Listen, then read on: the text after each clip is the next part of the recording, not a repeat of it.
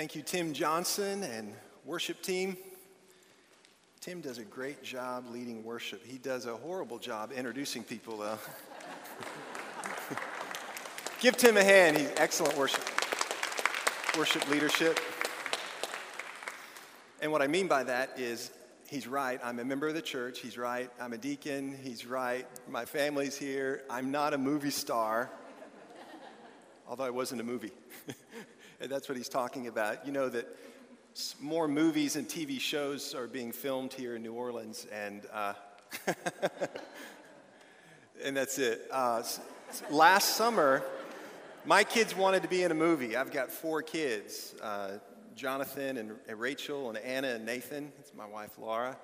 And they wanted to be in a movie, so they heard about a casting call. And so we showed up when they were doing the casting call for Jurassic World. And we all got our pictures taken, and we filled out the information cards. And a couple of weeks later, we received a phone call, but they only wanted me because they were looking for a nerdy scientist to walk around in the background. So for about 4 seconds in 2 different scenes, I show up in the background, and that's the extent of my movie career. And I decided to retire, Rex, because I could retire on top. I mean, Jurassic World was huge, and so I'm hanging up my movie career hat. So, but that's what that's about. He didn't have that up in the earlier service, so you found that on the interwebs, did you, Nathan? All right. Well, 3 years ago, I had the privilege of serving with a mission team that traveled to northern India. We went to the state of Punjab, and our goal was to engage the Sikhs. The Sikhs, S-I-K-H, is the name of this people group. There are 24 million Sikhs around the world, but northern India is a special place for this group because their holiest site is located in northern India, in the city of Amritsar. The Sikhs have a place called the Golden Temple. And I have a picture in front of the Golden Temple and just a word of explanation about the very awkward-looking bandana that I'm wearing on my head. Visitors to the Golden Temple, out of respect for the Sikh religion, are required to enter the temple grounds barefooted and covering their heads. And so they had a supply of these bandanas. And so you can see in the background the Golden Temple, and that's literally what it is. There are artifacts inside that temple that are made of pure gold. And even the paint that surrounds the building contains flecks of gold dust. The Sikhs are a beautiful people of a fairly unknown religion. You don't hear a lot about them. They are a smaller group. But they believe there's a God. They believe there is a creator God, and they are not sure of God's name, and they don't know a lot about him, but they do believe there's a creator God. And they have their own scriptures. Guru Granth Sahib is what it's called. And they literally, I saw this ceremony, they literally, in a ceremony, carry the scripture at night into a golden room, and they put it on a bed, and they shut the doors, and they put the scriptures to sleep. And then early in the morning, in this grand parade, they open the doors, and they come out, and they grab the scripture, and they carry it out into the Golden Temple, where it's read throughout the day. And those scriptures talk about the human condition, and there are a few places where it looks like their scripture talks about sin. It was a fascinating group to learn about because you realize, wow, they know there's a creator God. They know that we have a sin condition. But sadly, what the Sikhs don't know about is Jesus. See, the Sikhs don't know what to do with their sin. They sense there's a brokenness between them and their creator.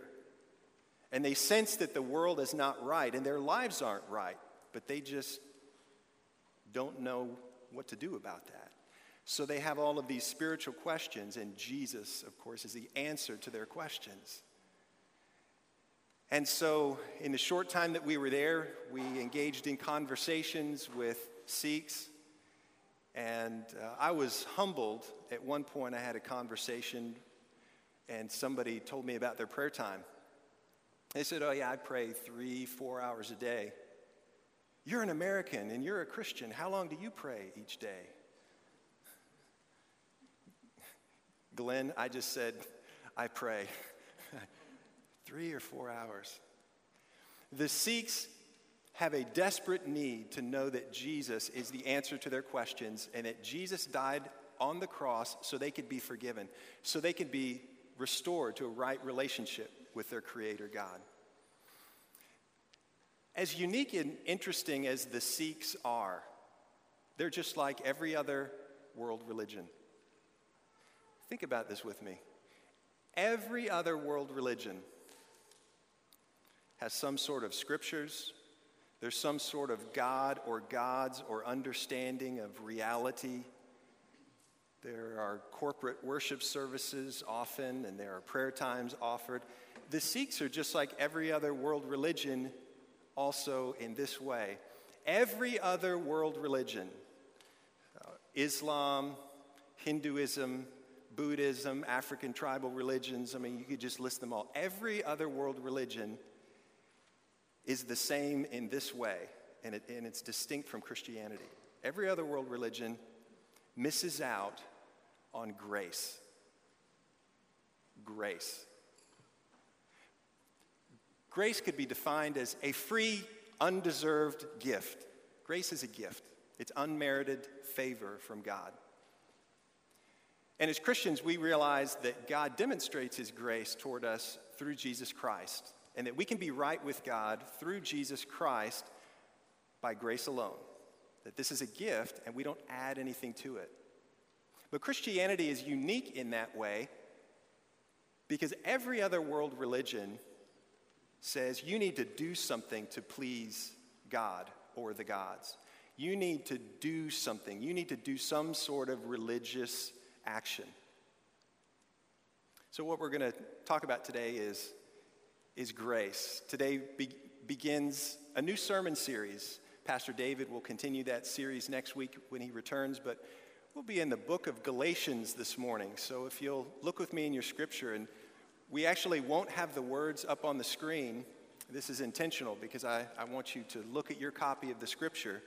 So if you're not super familiar with your Bible, Galatians is going to be near the end in the New Testament. We're going to begin with the Gospels and then Acts, Romans, 1st and 2nd Corinthians, and then we will hit Galatians. And while you're looking for that, I'll give you some background. Galatia isn't a city, it's actually a region. You can see on this map up in the top right corner, you can see that Galatia is a region located in Asia Minor. Today, that's primarily the country of Turkey. And this is a map that charts Paul's third missionary journey. And you see the red line because what he did on this journey and other journeys is he went through the region and he planted churches. And then he would come back through the region, continue church planting, and then strengthening the believers. So that's the sort of ministry that he did, and he did that in the area of Galatia. You can read about Paul's church planting strategy in the book of Acts. It was a very simple strategy. What he would do is he would try to find a Jewish synagogue. The gospel, he said in Romans 1, is to the Jew first, then the Gentile. So the first place he would try to find is a Jewish synagogue where Jews would gather to worship. He would go to the synagogue and he would say, got a message for you. Jesus of Nazareth is your Messiah. He's your Christ that you've been waiting for thousands of years. And you crucified him, or he was crucified in Jerusalem. But God raised him from the dead, and he's coming back again. And so all of us need to repent of our sin and place our faith in Jesus to be right with God. That was the message that he would preach, very simple. And usually he would be kicked out of the synagogue, and then he would try to find a group of Gentiles or non-Jews, and he would give them the same message. He would say, Jesus is the Messiah. He was crucified on the cross, but God raised him from the dead. He's coming again someday. And in response, we all need to repent of our sin and place our faith in Jesus to be saved. Have you found Galatians 1 yet?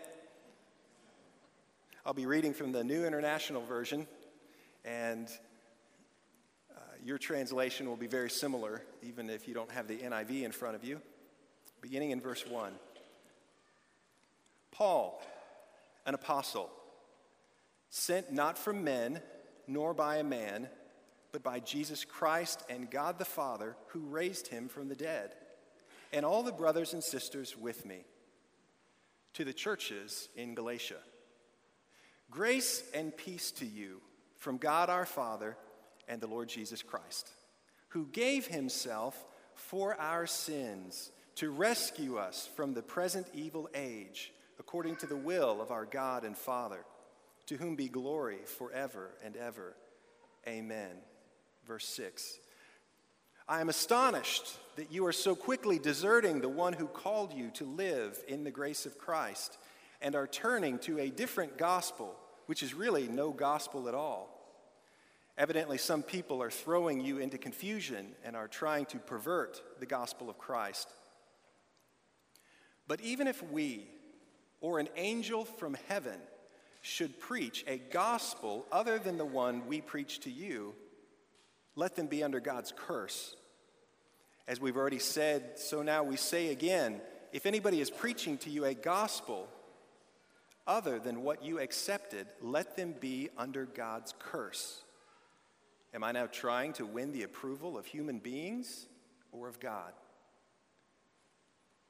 Or am I trying to please people? If I were still trying to please people, I would not be a servant of Christ. When writing a letter today or composing an email, we follow a basic pattern, don't we? The first thing we write is the name of the person that we're addressing. Dear Bob. And then the next thing we do is offer some sort of greeting. Hope you're having a great weekend. And then we get to the body of the letter. These are some questions that I have for him, or something that I want to let him know. And then how do I end my email or my letter? Some sort of salutation, sincerely in him, your friend, and then I put my name, Adam. Well, in the first century, people wrote letters, but those elements of a letter were moved around. And this, in addition to being inspired in God's word, is also a first century letter. And this has the elements of the letter. And so what we have in verse 1 is the name of the person who sent the letter, because that was the order in the first century. Who sent the letter first, and then who it was to, and then a greeting, and then the body of the letter. So that's why it reads like this. Look with me in verse 1. Notice that it begins, Paul, an apostle. Now, this is the Paul that you think it is. This is the New Testament Paul who used to be Saul, and on his way to Damascus to persecute Christians, he was blinded by a light, and he responded, "Who are you, Lord?" And he heard, "I'm Jesus, whom you are persecuting." And God changed his life, and Saul became Paul, and Paul ended up writing 13 of the 27 New Testament books. Besides Jesus Christ, Paul was probably the most significant figure for Christianity. He was probably the most important person. So this is Paul. He goes on to say that he's an apostle. He identifies himself as an apostle. An apostle means messenger, or one who is sent with a message. In the New Testament, the word apostle has significance because there are individuals, including Paul, who are personally commissioned by the Lord Jesus to take his message. So the 12 disciples were apostles. Paul and a few other individuals in Scripture are mentioned as apostles. Now, to this point, the letter actually matches the same sort of beginning as so many other of Paul's letters. Paul identifies himself as an apostle, and then he moves on with the rest of the letter. That's the way Romans begins, and 1st and 2nd Corinthians and other letters. But in Galatians, there's something different that happens, only in this letter. And what's different is he's going to clarify his apostleship. And so we see this as we continue looking in verse 1. He says, "Sent not from men, nor by a man, but by Jesus Christ and God the Father who raised him from the dead. It's possible that he clarifies this because his status as apostle is being questioned. So Paul wants to be very clear. He says, I'm an apostle, one who was sent, but not from this man, not from that guy, not from this group. I was sent by Jesus Christ, and I was sent by God the Father who raised him from the dead. And what we're going to see later in this text is there is opposition, and part of that opposition may be criticism about Paul. Who does he think he is? And so Paul begins by saying, this is who I am, one who is sent by Jesus himself to give you this message. And in verse 2, he includes all the brothers, or brothers and sisters. This inclusive language accounts for the fact that Paul clearly wasn't just talking to the men. He was talking to about a group. And there's a group of people who were with him, brothers and sisters, and they join him in sending this letter to the churches in Galatia. Verse 3. Verse 3 begins with the word grace. Grace. The Greek word is charis, C-H-A-R-I-S. You ever met someone with that name? I think I've met two people in my life with that name. I think one of them pronounced her name Charis, C-H-A-R-I-S. Or maybe you've met a Charis with a K. Or maybe you know a Carissa. Or maybe you know someone named Grace. That's what those names mean. Same concept here, grace. And we've already defined grace. A free gift, God's unmerited favor. Someone has made the observation that this letter begins with grace, and grace occurs as a theme throughout the letter, and then the very last verse, chapter 6, verse 18, grace shows up again. And so his comment is, Galatians begins and ends with grace. He writes, grace and peace to you from God our Father. Grace is God's free gift, and peace is wholeness. It's being right in your situation, horizontally and vertically, being right with God and right with others. That's what it means to be at peace. Grace and peace to you. And then Paul identifies where grace comes from and where peace comes from. It's from God our Father and the Lord Jesus Christ. And then in verse 4, he begins to describe Jesus. Do you see this statement? Who? This is about Jesus. Verse 4. Who gave himself for our sins to rescue us from the present evil age according to the will of God our Father. This is the gospel in a nutshell. This is the core of Christianity. This is the most important thing. This is Paul's main point. In 1 Corinthians 2:2, Paul says this. He says, "For I resolve to know nothing while I'm with you except Jesus Christ and him crucified." Paul recognizes the most important thing about Christianity is Jesus' sacrifice on the cross. 1 Corinthians 15, he says it like this. He says, "For what I received I passed on to you as of first importance, that Christ died for our sins according to the Scripture, and that he was raised according to the Scripture." That is the gospel of grace.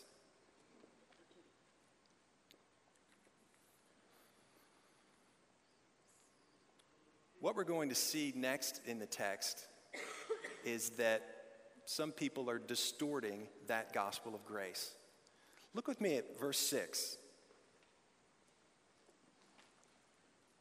"I am astonished," Paul writes. Now, something else about first century letters. After the greeting, this is the point where there's supposed to be thanksgiving. A few verses about, "I thank my God for you. On every remembrance, I thank God every time I think of you. God is at work." There's a few lines like that. That occurred in secular letters, and that was adopted by biblical writers as they're inspired by the Holy Spirit. And Paul skips that. There's no thanksgiving in here for the Galatians. There's no thanksgiving. He goes right to his point of frustration. Verse 6, I'm astonished. So he's upset. Why is he astonished? I'm astonished that you are so quickly deserting the one who called you to live in the grace of Christ and are turning to another gospel. And what we're going to find is that he's astonished, he's frustrated because the Galatians have turned. This is not just about doctrine. He doesn't say, you've turned away from what I taught you. He says, you are quickly deserting the one who called you, turning away from God himself and turning to another gospel. Paul is frustrated because outsiders are coming into these churches and they're adding to the gospel.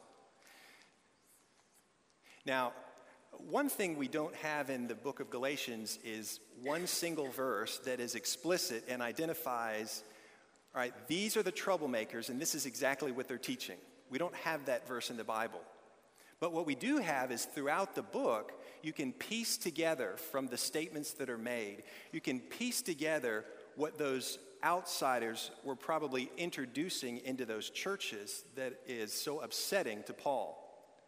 And what we'll see in this text and later throughout the series is probably there are Jews who are attempting to introduce aspects or practices of Judaism. You say, well, where do you get that? Well, throughout the letter, Judaism is going to be in focus. Now, this isn't anti-Semitism. This isn't Christians against Jews. This is when the gospel message was declared, the gospel message was Christ died for sinners, and that God's grace is Christ's death plus nothing. So if anything is added to that, it's a distortion to the gospel, even if it's adding elements of the old covenant, like Old Testament practices. In the book of Galatians, in future messages, you'll see that the Old Testament law is described, and the promises to Abraham are mentioned, and the Old Testament practice, the Jewish practice of circumcision, and these Old Testament figures like Hagar and Sarah in addition to Abraham. And so it seems like that's what's going on. What's happening is these outsiders are saying, oh, you want to believe in Jesus to be right with God? That's great. But you also need to do this Jewish thing. You need to perform this particular Jewish work. It's no different than every other world religion. You need to do something to be right with your Creator. Or you need to do something to be right with God. And that's not the gospel. That's every other world religion. That's Sikhism. They're confused. They don't know what they need to do. They just know that there's something that they're missing. That's Islam. Submission to Allah requires people to go through 5 pillars. There's a statement of faith you need to make, and you also need to pray at certain times in certain ways, and you need to fast, and you need to give money. There's a certain percentage you need to give. You need to make your pilgrimage. There are all of these things that you need to do to fix your situation. And again, Christianity is different because Christianity is the only group that says you can't do anything to be right with God. The price to be right with God has already been paid, and it was paid by Jesus Christ. Let me zoom out for a second, just kind of back up away from Galatians and talk about the human situation as a whole. Every person is a special creation of God. The Bible tells us that every person is made in God's image. Now, the Bible doesn't define that for us, so we don't know exactly what that means, but it seems like, well, number one, we have value, and number two, there are things about us that reflect our Creator. So being made in God's image means that we are special. This sets us apart from the animal world. Sure, we may share a certain percentage of DNA with other animals, and there are ways in which we are like other creatures, but human beings are distinct because they're made in God's image. People are valuable, and it doesn't matter your age, And it doesn't matter your abilities, and it doesn't even matter whether or not you've done bad things. God cares about every single person, and every person has value to him. And more of that story includes the fact that we are broken. People are broken. Now, on the outside, we don't always see this because people may have their life that seems like it's so together. But the truth is that every person before God is a lawbreaker and an idolater and deserves God's judgment because of our sin. Now, that may seem heavy-handed, but the Bible's clear that you don't even have to break a law. You don't have to break any civil law. You don't have to go to jail. You don't have to break a law to be a sinner. All you have to do is disobey God's law one time, and we're under God's judgment. So that's the truth about the human condition. God loves us. We're valuable. We're special as his creation, but we are deeply flawed, and we are separated from a relationship with a holy God by our sin. Now, that is actually the bad news, and it's important to fully grasp the bad news before you can get to the good news. The bad news is we're separated from God because of our sin. The good news is God loved us too much to keep us that way, to leave us in this hopeless and helpless state.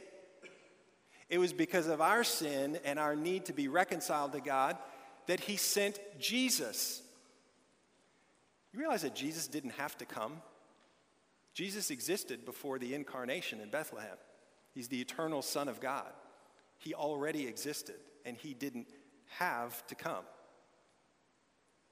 The Bible says God demonstrates his own love for us in this, that while we were still sinners, Christ died for us.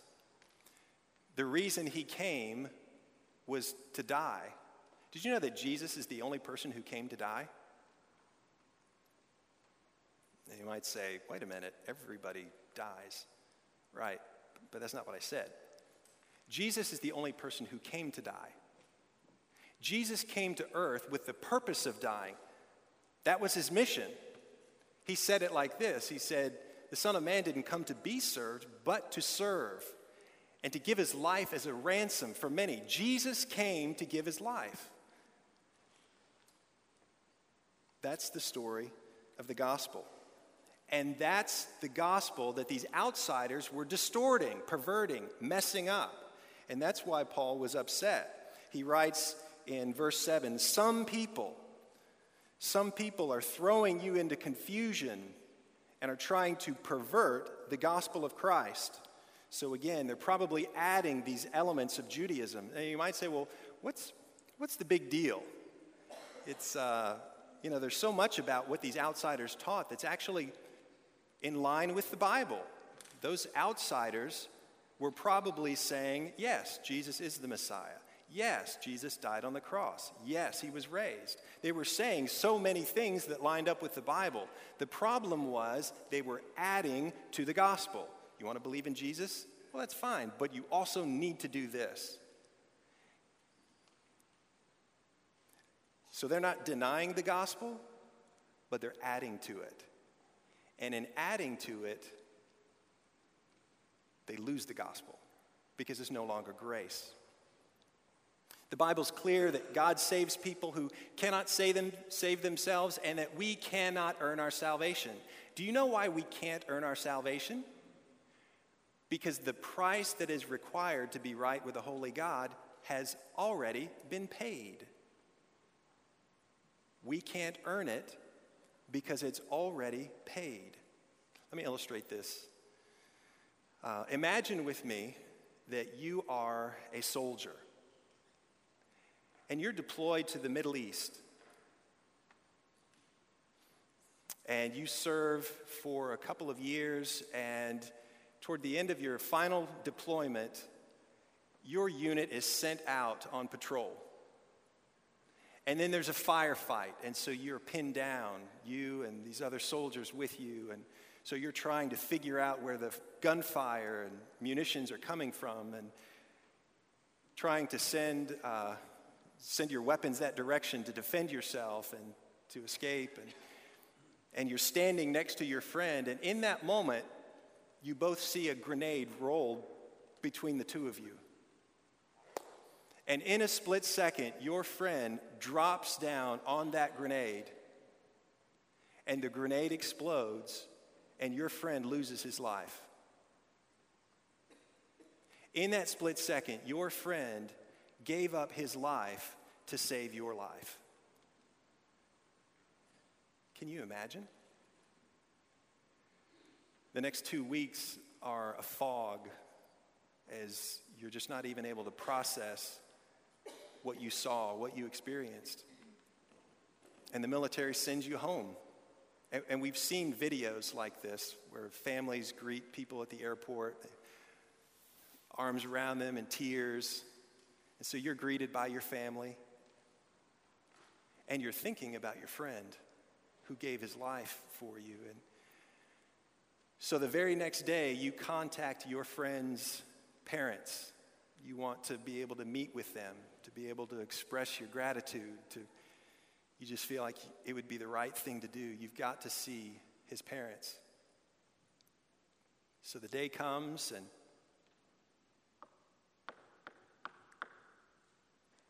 you knock on the door, and they open the door, and they don't say a word. They just embrace you. Tears. You came to their home in your military best. You have your ribbons on your chest. You have your sword at your side. You have your hat on your head. You don't really know what to say. You sit down on the couch, and for the next few hours, his parents share with you stories about him growing up. And you share stories about the last couple of years and the experiences that you've gone through. And then it's time for the visit to end. So you get up off the couch and you say, I can never repay you for the sacrifice that your son made for my life. Now let me ask you this. Would you then pull out your wallet and say, I can never repay you for his sacrifice, but look, this is everything I've got. It's $10. Here, take this. Take this.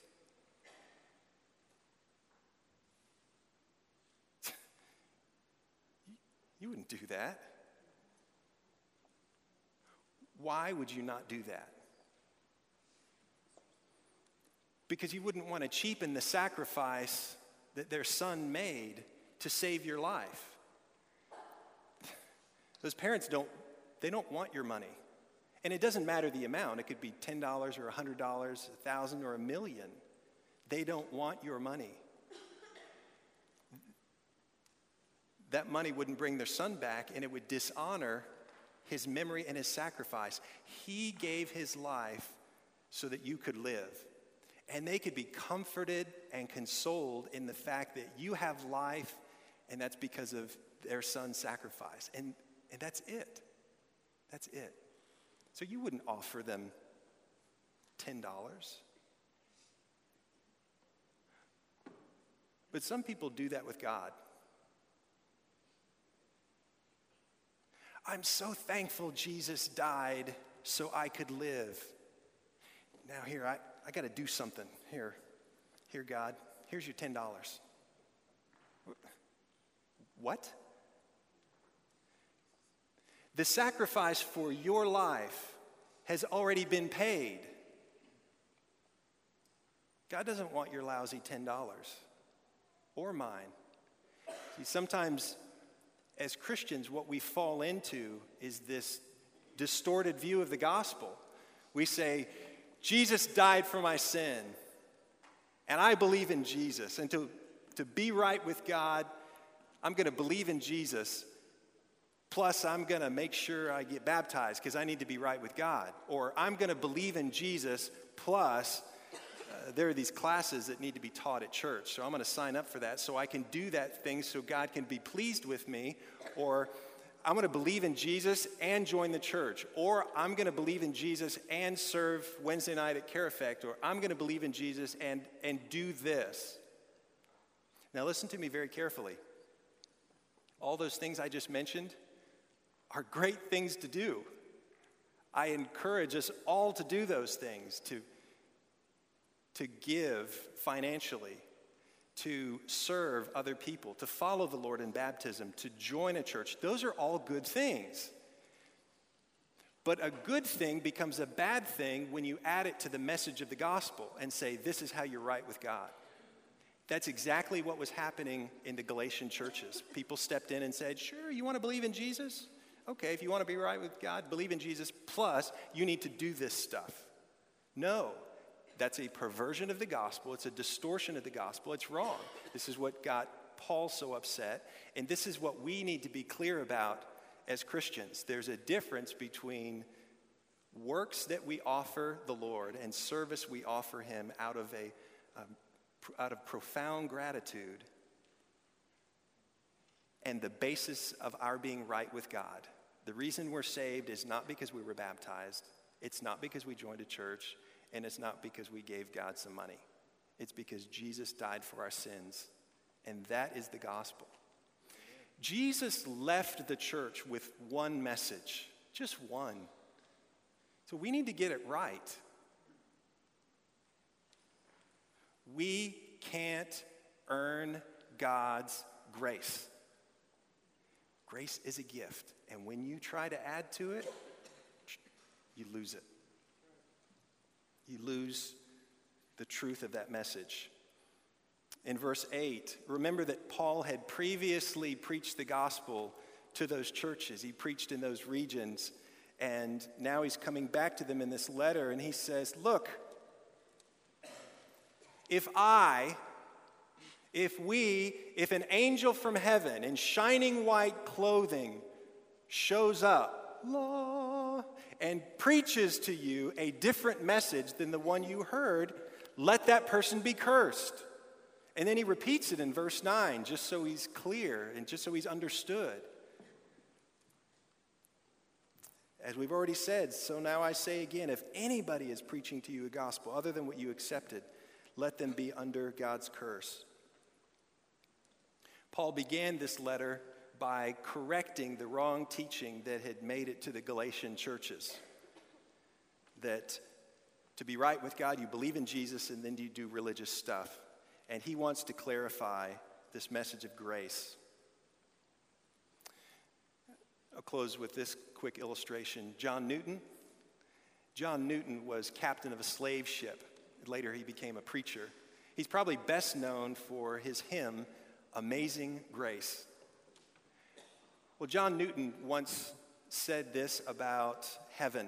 He said there are going to be 3 wonders of heaven. And the first wonder is, he said, I'm going to look around and I'm going to see people I didn't expect to see there. He said the second wonder is, I'm going to look around and I'm not going to see people that I expected to see. And he said the third wonder of heaven is this: I'll be there. John Newton understood grace. Will you stand with me and pray?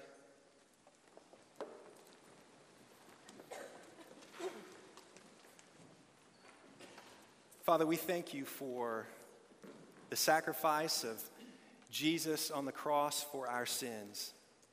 Lord, we have this impulse to try to do stuff to make ourselves right with you. We feel like that's what we need to do.